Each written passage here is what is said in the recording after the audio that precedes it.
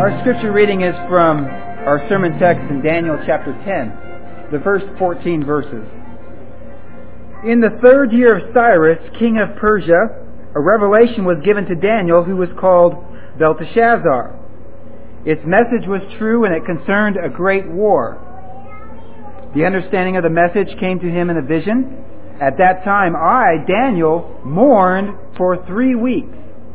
I ate no choice food, no meat or wine touched my lips, and I used no lotions at all until the 3 weeks were over.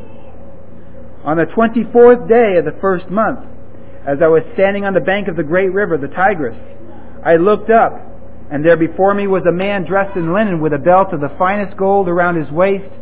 His body was like chrysolite, his face like lightning, his eyes like flaming torches, his arms and legs like the gleam of burnished bronze, and his voice like the sound of a multitude. I, Daniel, was the only one who saw the vision. The men with me did not see it, but such terror overwhelmed them that they fled and hid themselves. So I was left alone gazing at this great vision. I had no strength left, my face turned deathly pale, and I was helpless. Then I heard him speaking, and as I listened to him, I fell into a deep sleep, my face on the ground. A hand touched me and set me trembling on my hands and knees. He said, Daniel, you who are highly esteemed, consider carefully the words I am about to speak to you, and stand up, for I have now been sent to you. And when he said this to me, I stood up trembling. Then he continued, Do not be afraid, Daniel. Since the first day that you set your mind to gain understanding and to humble yourself before your God, your words were heard, and I have come in response to them. But the prince of the Persian kingdom resisted me 21 days. Then Michael, one of the chief princes, came to help me because I was detained there with the king of Persia. Now I have come to explain to you what will happen to your people in the future, for the vision concerns a time yet to come. Prescott, can you come lead us in prayer? We come now to the final literary section, the 10th portion of the book of Daniel. And this is actually the longest literary section in Daniel, this 10th and final section that covers Daniel's chapter 10, 11, and 12. Now, if you sit down and you read Daniel 10, 11, and 12, straight through in one sitting, it will look like absolute chaos to you. It did to me when I sat down and read it this week. The whole section straight through. And the reason it looks so chaotic and so violent, so mystifying, is because the angel doesn't stop to give Daniel names. He just says that this one did this king did this, then that king did that. One kingdom rises and then another conquers, and on and on and on again. It's really a baffling prophecy on its face.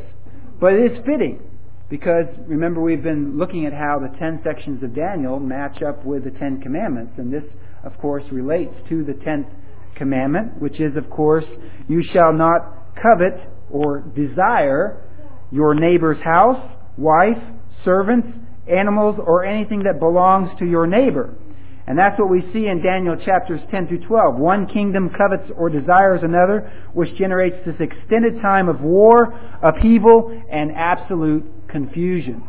And that's really what covetousness brings. We can see that in our day. Covetousness brings conflict as one desires another, etc. And this system of chaos and the system of conflict gets underway. Now, as I have tried to show you in this series, Daniel, as an apocalyptic book, builds on itself as we go. And so when we get to later parts of Daniel, Daniel is reaching back in the parts that he's already introduced to us and building on the story that he's already been revealing. We see that in verse 20 of chapter 10, when the angel mentions fighting against the prince of Persia, and then, in next sequence, the coming of the prince of Greece. Notice verse 20 of chapter 10, he says, So he said, Do you know why I have come to you?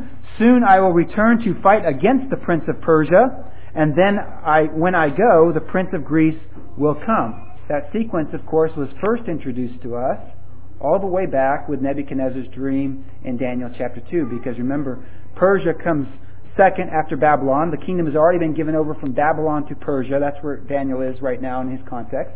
And this angel tells Daniel that he's going to fight against Persia, just like the Lord had fought against Belshazzar and Babylon to give it to Persia. Now the kingdom would be given over to Greece. And so this is building on everything that is coming before us. Just one little example of how that works. That's the way apocalyptic literature builds on top of itself, unfolding and unflowering as the reader meditates and studies and diligently tries to comprehend God's Word. The development of Daniel chapter 10 through 12 is specifically an exposition of what will happen during the 70 weeks we studied in Daniel 9. So that the end of this section in Daniel chapters 10, 11, and 12 actually coincides with the end of the 70 weeks that we studied back in Daniel chapter 9. And we saw something similar to this with Daniel chapters 7 and 8. Remember, Daniel chapter 7 introduces 4 beasts. And Daniel 7 was actually given in Aramaic. And then we have this sort of recapitulation in Daniel chapter 8, where we have more beasts, but it's written in Hebrew, and it's giving a different perspective. So Daniel 8 builds on chapter 7. Well, it's the very same thing here with Daniel chapter 10 through 12. It is building on what we saw with the prophecy of the 70 weeks. Because what these chapters are, what the prophecies are in these chapters, Daniel's 10 through 12, is merely an extension or exposition of what is to take place during the prophesied 70 weeks. This is an exposition of what's going to take place in the 70 weeks. Now, what that literary structure means is that a fulfilled view of the 70 weeks in Daniel 9 really requires a fulfilled view of Daniel chapter 10 through 12. And I saw this very profoundly when I was dissecting, watching how the literary structure of this works. The literary structure of Daniel's 10 through 12 matches the 70 weeks back in Daniel chapter 9. And conversely, we could say it this way, a futurist view of Daniel chapter 10 through 12 would really imply a futurist view of the 70 weeks in Daniel chapter 9, because they're matched. They're parallel. And we'll see how that works. So once we understand that relationship, then we can make a statement that brings the two sections together, because what we'll find in Daniel chapter 12 is that Daniel 12 is a passage about resurrection. And we're going to see how that actually relates today as well. But we could say that 70 weeks are determined for the resurrection, because these two passages overlay each other. So I'll let you think about the power of that statement when we look at the structure here of this final literary section of Daniel. Now, there's something else that we need to understand about this final literary section before we go into the details. Daniel 10 through 12 is one huge poetic chiasm. And if you remember, a few weeks ago we talked about the chiasm in Daniel's prayer. And we saw how Daniel would rhyme ideas in his prayer, so that the whole prayer is very ornate poetry. Along with being good theology, it's also poetry. And we saw how that structure worked.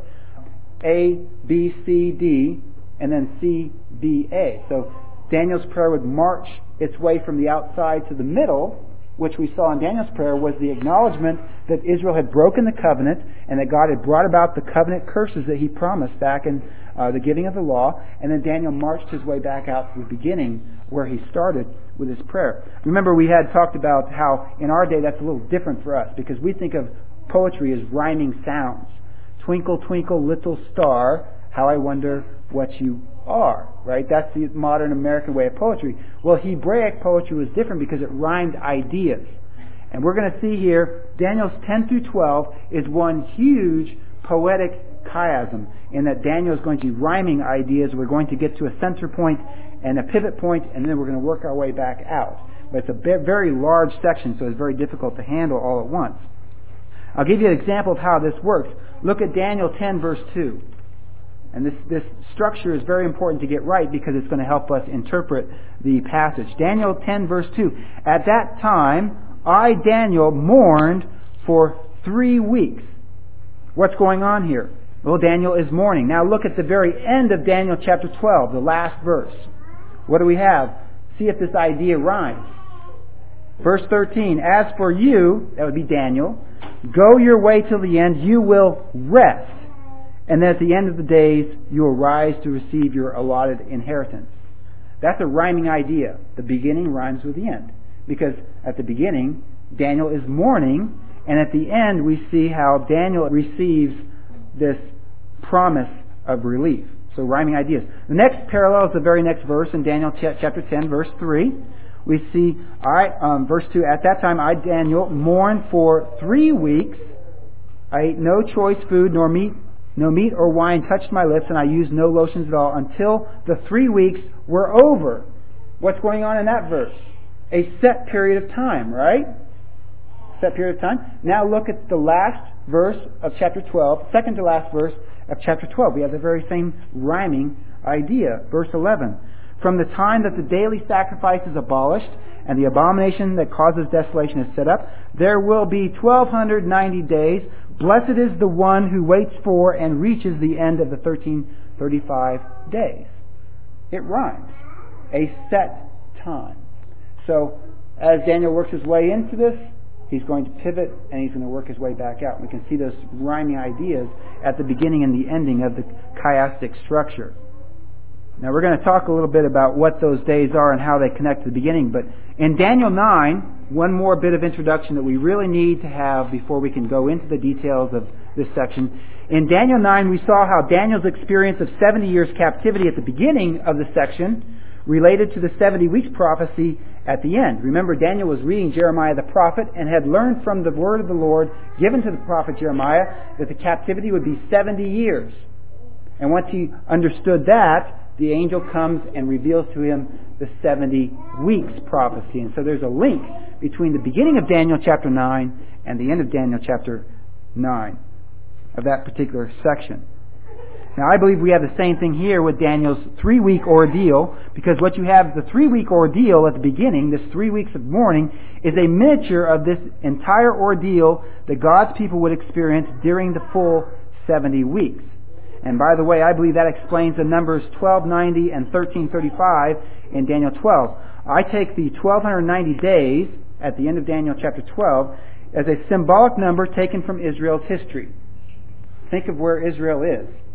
Babylon captivity is now over. Persia is where the context is. And then there was going to be a Greek era, and then there was going to be a Roman era. 3 more eras.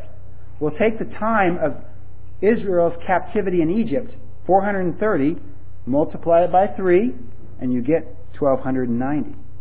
And then the angel says to Daniel, blessed is the one who waits for and reaches the end of the 1335 days. So we're adding 45 more days on top of that.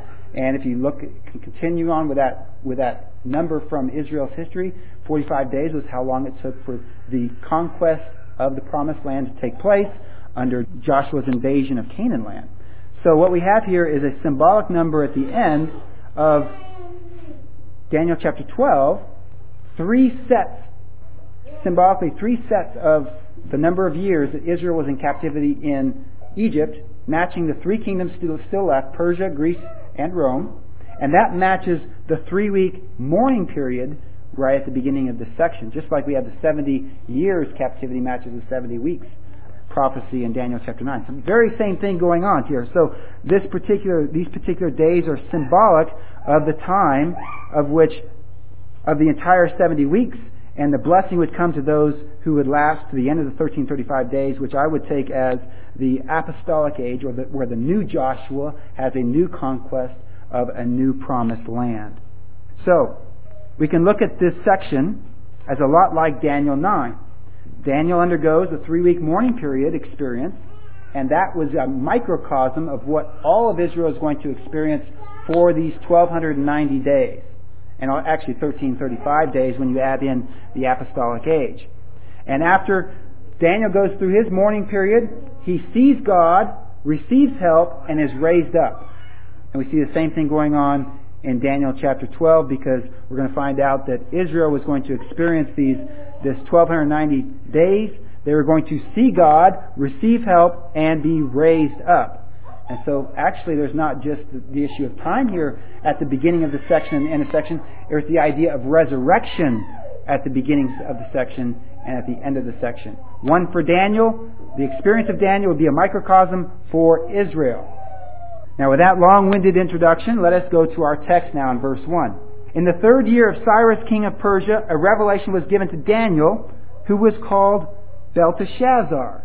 Interesting name to bring up here, because Belteshazzar was Daniel's Babylonian name, and yet the Babylonian captivity was long past. Or was it?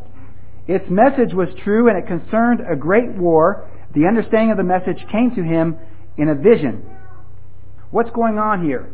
Note the time of the vision. This is the 3rd year of Cyrus, and if we remember back from last time, that's 2 years after Cyrus issued his decree for the Jews to return to Jerusalem. But something is wrong. Continue in verse 2. At that time, I, Daniel, mourned for 3 weeks. I ate no choice food, no meat or wine touched my lips, and I used no lotions at all until the 3 weeks were over. Now this is strange. When the people were supposed to be rejoicing, Daniel is in mourning. Why is that? Why is Daniel mourning here?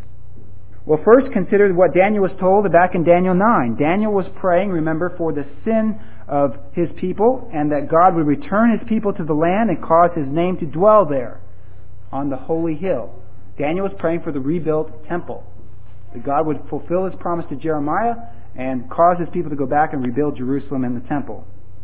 And yet, what message did Gabriel give to Daniel in 9:25 and 26? The angel says, verse 25, it will be rebuilt with streets and a trench, but in times of trouble. Verse 26, the people of the ruler who will come will destroy the city and the sanctuary. Now put yourself in Daniel's shoes.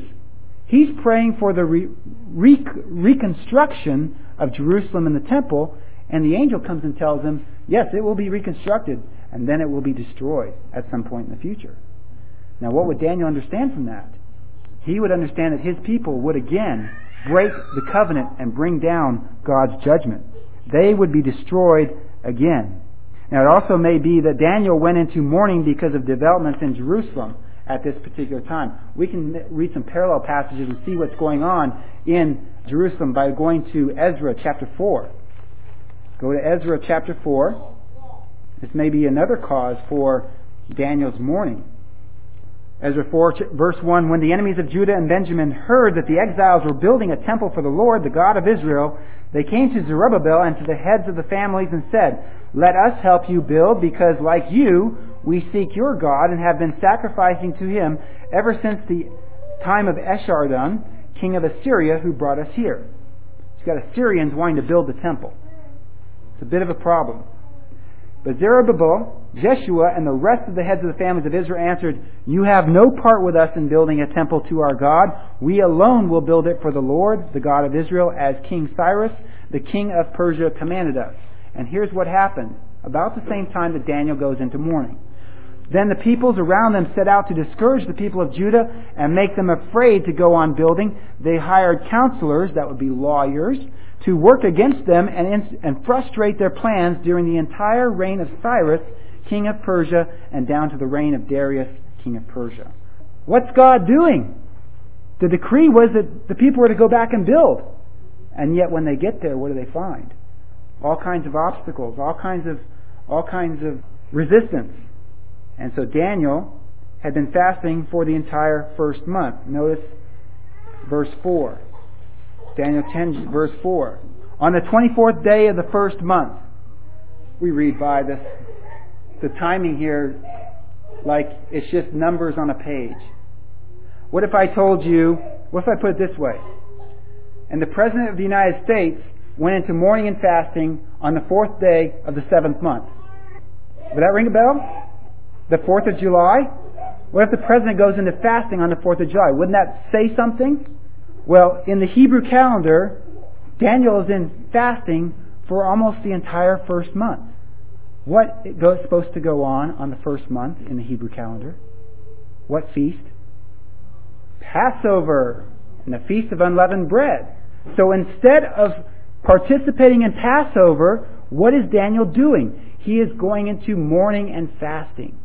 Very significant at the time. On the 24th day of the first month, as I was standing on the bank of the great river, the Tigris, I looked up, and there before me was a man dressed in linen with a belt of the finest gold around his waist. His body was like chrysolite, his face like lightning, his eyes like flaming torches, his arms and legs like the gleam of burnished bronze, and his voice like the sound of a multitude. Passover. Daniel has foregone Passover, likely because of the powerful resistance to reconstruction and because of the knowledge that his people would again, one day in the future, break covenant with God. So what is Daniel showing by foregoing Passover? He is showing that this deliverance of his people is not the final deliverance that God's people need. This deliverance during the days of Cyrus is a shadow, a picture of something to come at the end of the age, at the end of the 70 weeks, when sin would be put away forever. But now we have a problem. What happens to those who do not have a Passover sacrifice? Think back to the story of Exodus. The Israelites slaughter the lamb at twilight, place the blood on the doorpost, and have a midnight meal. The Egyptians do not have a sacrifice. They do not have blood on the doorpost. And what happens? The angel of the Lord shows up in Egypt, and the firstborn of all the Egyptians are killed. Daniel doesn't have a Passover sacrifice. Daniel has no blood covering, and God shows up. Because who is this person that shows up? Who does Daniel see? He saw a man above the water. Who is this man? Well, who wears linen garments and a costly sash with a body that appears blue like the sky. All this description here is real important. And if you read it like a Hebrew, you know exactly who he's talking about. Let's go back to Exodus chapter 28 and we'll see this description. Exodus chapter 28, verse 31. This is the priestly garments. Make the robe of the ephod entirely of blue cloth. And the reason the high priests were to wear blue cloth is because they were installed in the heavenlies. They were in the sky. They were like a star in the heavenlies. Now, verse 39. Weave the tunic of fine linen and make the turban of fine linen. The sash is to be the work of an embroider. Notice the sash there. Same thing that Daniel sees. Make tunics, sashes, and headbands for Aaron's sons to give them dignity and honor. And after you put these clothes on your brother Aaron and his sons, anoint and ordain them. Remember, Daniel's not anointing, not using any oil. Consecrate them so that they may serve me as priests. Make linen undergarments as a covering for the body, reaching from the waist to the thigh. Remember in the series on God's garden, we talked about why it was supposed to be linen. Why was the high priest supposed to wear linen? And really only when he goes into the temple. Because linen is cool, and so he does not sweat. Right, sweat is the picture of the curse. And so he wears clothes that don't make him sweat. Because as a high priest in God's presence, he is symbolically in perfect communion with God and not subject to the curse. And so this description in Daniel chapter 10:4, I looked up, that's it, he's looking up over the river. I looked up, and there before me was a man dressed in linen with a belt of the finest gold around his waist. His body was like chrysolite, that'd be blue. His face like lightning, his eyes like flaming torches, his arms and legs like the gleam of burnished bronze. That would be like the skin of an Israelite. And his voice like the sound of a multitude. So who is this that he sees above the river? Daniel sees the true high priest of Israel enthroned above the water. And Daniel is seeing a vision, of course, of Jesus Christ, the pre-incarnate vision of the messenger of the covenant. Jesus is the high priest, and we can confirm this identification by going to Revelation chapter 1, 12 and 15, and comparing John's vision there of the Messiah, of Jesus, with Daniel's vision here. It's the same guy. So he's seeing the second person of the Trinity enthroned above the waters. This is the pre-incarnate Jesus Christ. And also, the imagery here includes the idea that God appears above the waters. Just like in Ezekiel 1, Ezekiel sees God enthroned above the waters, and that goes all the way back to creation, where God sat enthroned above the waters. Notice that something both amazing and terrible happens next. Remember, Daniel has no Passover sacrifice. I, Daniel, was the only one who saw the vision. The men with me did not see it, but such terror overwhelmed them that they fled and hid themselves. So I was left alone gazing at this great vision. I had no strength left. My face turned deathly pale, and I was helpless. Then I heard him speaking, and as I listened to him, I fell into a deep sleep, my face to the ground. what happened to Daniel. When God showed up and there's no Passover sacrifice, there's no blood covering, Daniel is killed in a sense. Notice that his face turned deathly pale, verse 8. Same language as what happened back in Daniel chapter 5 when the hand showed up with the handwriting on the wall to Belshazzar. Belshazzar's face turned pale. Like Belshazzar was under judgment at the feast, the pagan feast, with a handwriting on the wall, so Daniel finds himself under God's judgment. And his face turns deathly pale, and he falls to the ground in a deep sleep. Actually, in Hebrew, the deep sleep there is not a normal word for sleep. It is something very, very unusual in the Hebrew. It is a very special kind of sleep. It is the sleep next to death. If we go back in the Old Testament, we'll see that Adam underwent a deep sleep in the garden. And then also Abraham underwent a deep sleep. So this is drawing the connection and the parallel of this death sleep that Daniel goes into. But Daniel has undergone judgment. Like Belshazzar back in Daniel chapter 5, Daniel is undergoing judgment to death. Daniel falls to the ground when the angel of Yahweh showed up, and this fits the Passover details we saw earlier. Exactly what happens to those who do not have the Passover sacrifice. So the angel of the Lord strikes Daniel down into a deep sleep. Verse 10, a hand. Have you seen the hints here? In verse 1, we have the word Belteshazzar, as in pay attention.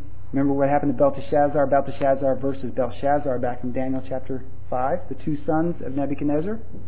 Then we had the face changing, just like Belshazzar, back in Daniel chapter 5. And then the hand. A hand touched me and set me trembling on my hands and knees. Remember what the hand did during Belshazzar's apostate feast? The hand wrote the judgment on the wall in front of the light from the golden candlestick. Now the hand pronounces judgment again. He said, Daniel, you who are highly esteemed, consider carefully the words that I am about to speak to you and stand up, for I have now been sent to you. And when he said this to me, I stood up trembling. Daniel is judged, but is not judged to the destruction of death like Belshazzar. Daniel is judged to life. Righteous Daniel is raised up by the hand. And we have a resurrection here of Daniel. Of course, Daniel is a messianic figure in this passage, picturing Jesus, Christ, the true Passover lamb. And I want you to step back a minute to look at this from the sequence here. In the New Testament, we have in John chapter 17 what we call the high priestly prayer of Jesus. And I have called the prayer of Daniel in Daniel chapter 9 the high priestly prayer of Daniel. If you go back and you look at the New Testament, what happens right after the high priestly prayer of Jesus? Right after John 17, we have the arrest of Jesus and his crucifixion. And so we have a picture here of what the gospel is all about in Daniel's experience, because Daniel prays a high priestly prayer for the sin of his people, and then he offers himself in a symbolic sense as a living sacrifice for the guilt of his people. Daniel was willing to die for his people. And this is nothing new, because Moses did the same thing. Moses offered the same thing back in his day. Yet in our text, God raises up righteous Daniel just as God raised up Jesus from the grave. And this is really Daniel's death, burial, and resurrection, and it sets the pattern for Israel's death, burial, resurrection that we'll see coming up at the end of the chiastic structure, at the very end in Daniel chapter 12. Now notice that God speaks to Daniel right after his death experience. Verse 12. Then he continued, do not be afraid, Daniel, since the first day that you set your mind to gain understanding and to humble yourself before your God, your words were heard, and I have come in response to them. But the prince of the Persian kingdom resisted me 21 days. Then Michael, one of the chief princes, came to help me because I was detained there with the king of Persia. Now I have come to explain to you what will happen to your people in the future, for the vision concerns a time yet to come. So Daniel undergoes this death, burial, and resurrection experience, and then he is told about the future. And there's a pattern there too, because Adam, going back to the garden again, Adam undergoes a death experience in the garden, sin death, when he sinned against God. When he ate from the tree of the knowledge of good and evil, Adam experienced sin death, and after that sin death, God came and spoke to Adam about the future. Right? Genesis 3:15, I will put enmity between you, that would be the serpent, and the woman, and between your offspring and hers. He will crush your head and you will strike his heel. See the same thing happening in the garden here that's happening right here with Daniel. Same with Abraham. After Abraham listened to his wife and underwent his fall, God appeared to him in the very next chapter, and then Abraham fell face down onto the ground, his death, burial, and God told him the future. I will make you very fruitful. I will make nations of you. Kings will come from you. So recognize that what happens here fits in the pattern that we see all through the Old Testament of a death sentence followed by God's word, the prophecy about the future. Now I have come to explain to you what will happen to your people in the future, for the vision concerns a time yet to come. What we'll look at in the next few weeks is a traumatic and difficult time in the history of God's people and the coming of the Messiah, the 70-week period. It will be filled with danger for God's people, as we'll see. This period will be like the Egyptian captivity, and that Israel will be subjected to the powers of Nebuchadnezzar's dream, even while they lived in the Promised Land. We're going to see that the 70 weeks is actually an extension of, or a bigger picture of, the Babylonian captivity. Because even while Israel is in the Promised Land, they are subjected to the authorities of Persia, 1 captivity, the authorities of Greece, 2 captivities, and the authorities of Rome, 3 captivities, which is the basis for the 1290 days at the end of the literary section. Then Michael the prince would stand up, or following the dream back in Daniel 2, then a rock not cut out by human hands would strike the statue, breaking it and filling the entire land as the gospel went out in the first century to that entire world. But Daniel's prophecy was given to God's people who lived between the times, those who patiently waited for the 70 weeks to pass, just as Daniel and Israel had waited patiently for the 70 years of Jeremiah's prophecy to pass. And this vision given to Daniel was really for them. It was a message that those who lived during the 70 weeks, that when you fall, and they would fall, we're going to see in this prophecy, in this long prophecy, how the Jews were going to time and again fall down. When they fell, they would also be strengthened by God's word and God's touch. By the prophecies given here, the righteous would need to believe God's word by faith and live by faith in God's word, what God had said through the prophet Daniel. Deliverance would come at the appointed time, just as deliverance and resurrection had come to Daniel after his appointed time of mourning and fasting, the 3 weeks of mourning and fasting. There's also something else that this vision communicated to the intertestamental believers. Daniel saw the true high priest of Israel arrayed in majesty.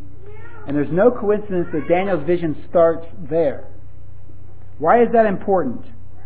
Because there were some very terrible things that were about to happen to God's temple and to the priests during the 70 weeks.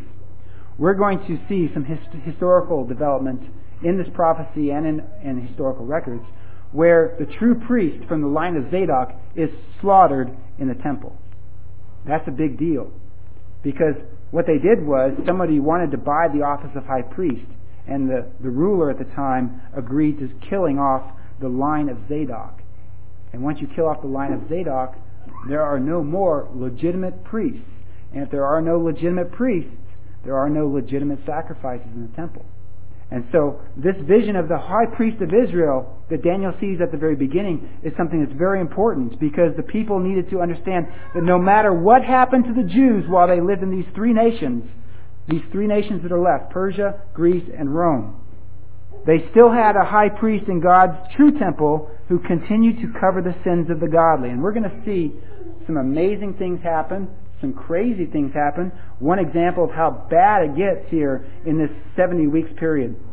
You have an example where the priests take 400 of their opponents, those who are protesting the profanity that these priests are doing in the temple, and they crucify them on crosses. And they do this right in the middle of a banquet. And then, while these men, the godly, are up on the cross, on their own crosses, these ruling priests bring in their families and they butcher them right in front of these men on the crosses. So at the very beginning of this vision, Daniel gives a projection of the true high priest of Israel that God's holy people could recognize and have faith in, no matter what happened in the temple, no matter what happened to the priesthood, no matter what the desolation and debauchery that took place. They would have a true high priest to cover the sins of the godly by faith during this 70 weeks. That's why Daniel's vision of the future begins with a vision of Christ, the true high priest. Now there's other things too. There are going to be great temptations during the 70 weeks. Actually, things that we can really relate to. There's going to be a temptation for God's people to be governed by current events as opposed to God's Word, as these different kings fight over the Holy Land and authority in the beautiful land.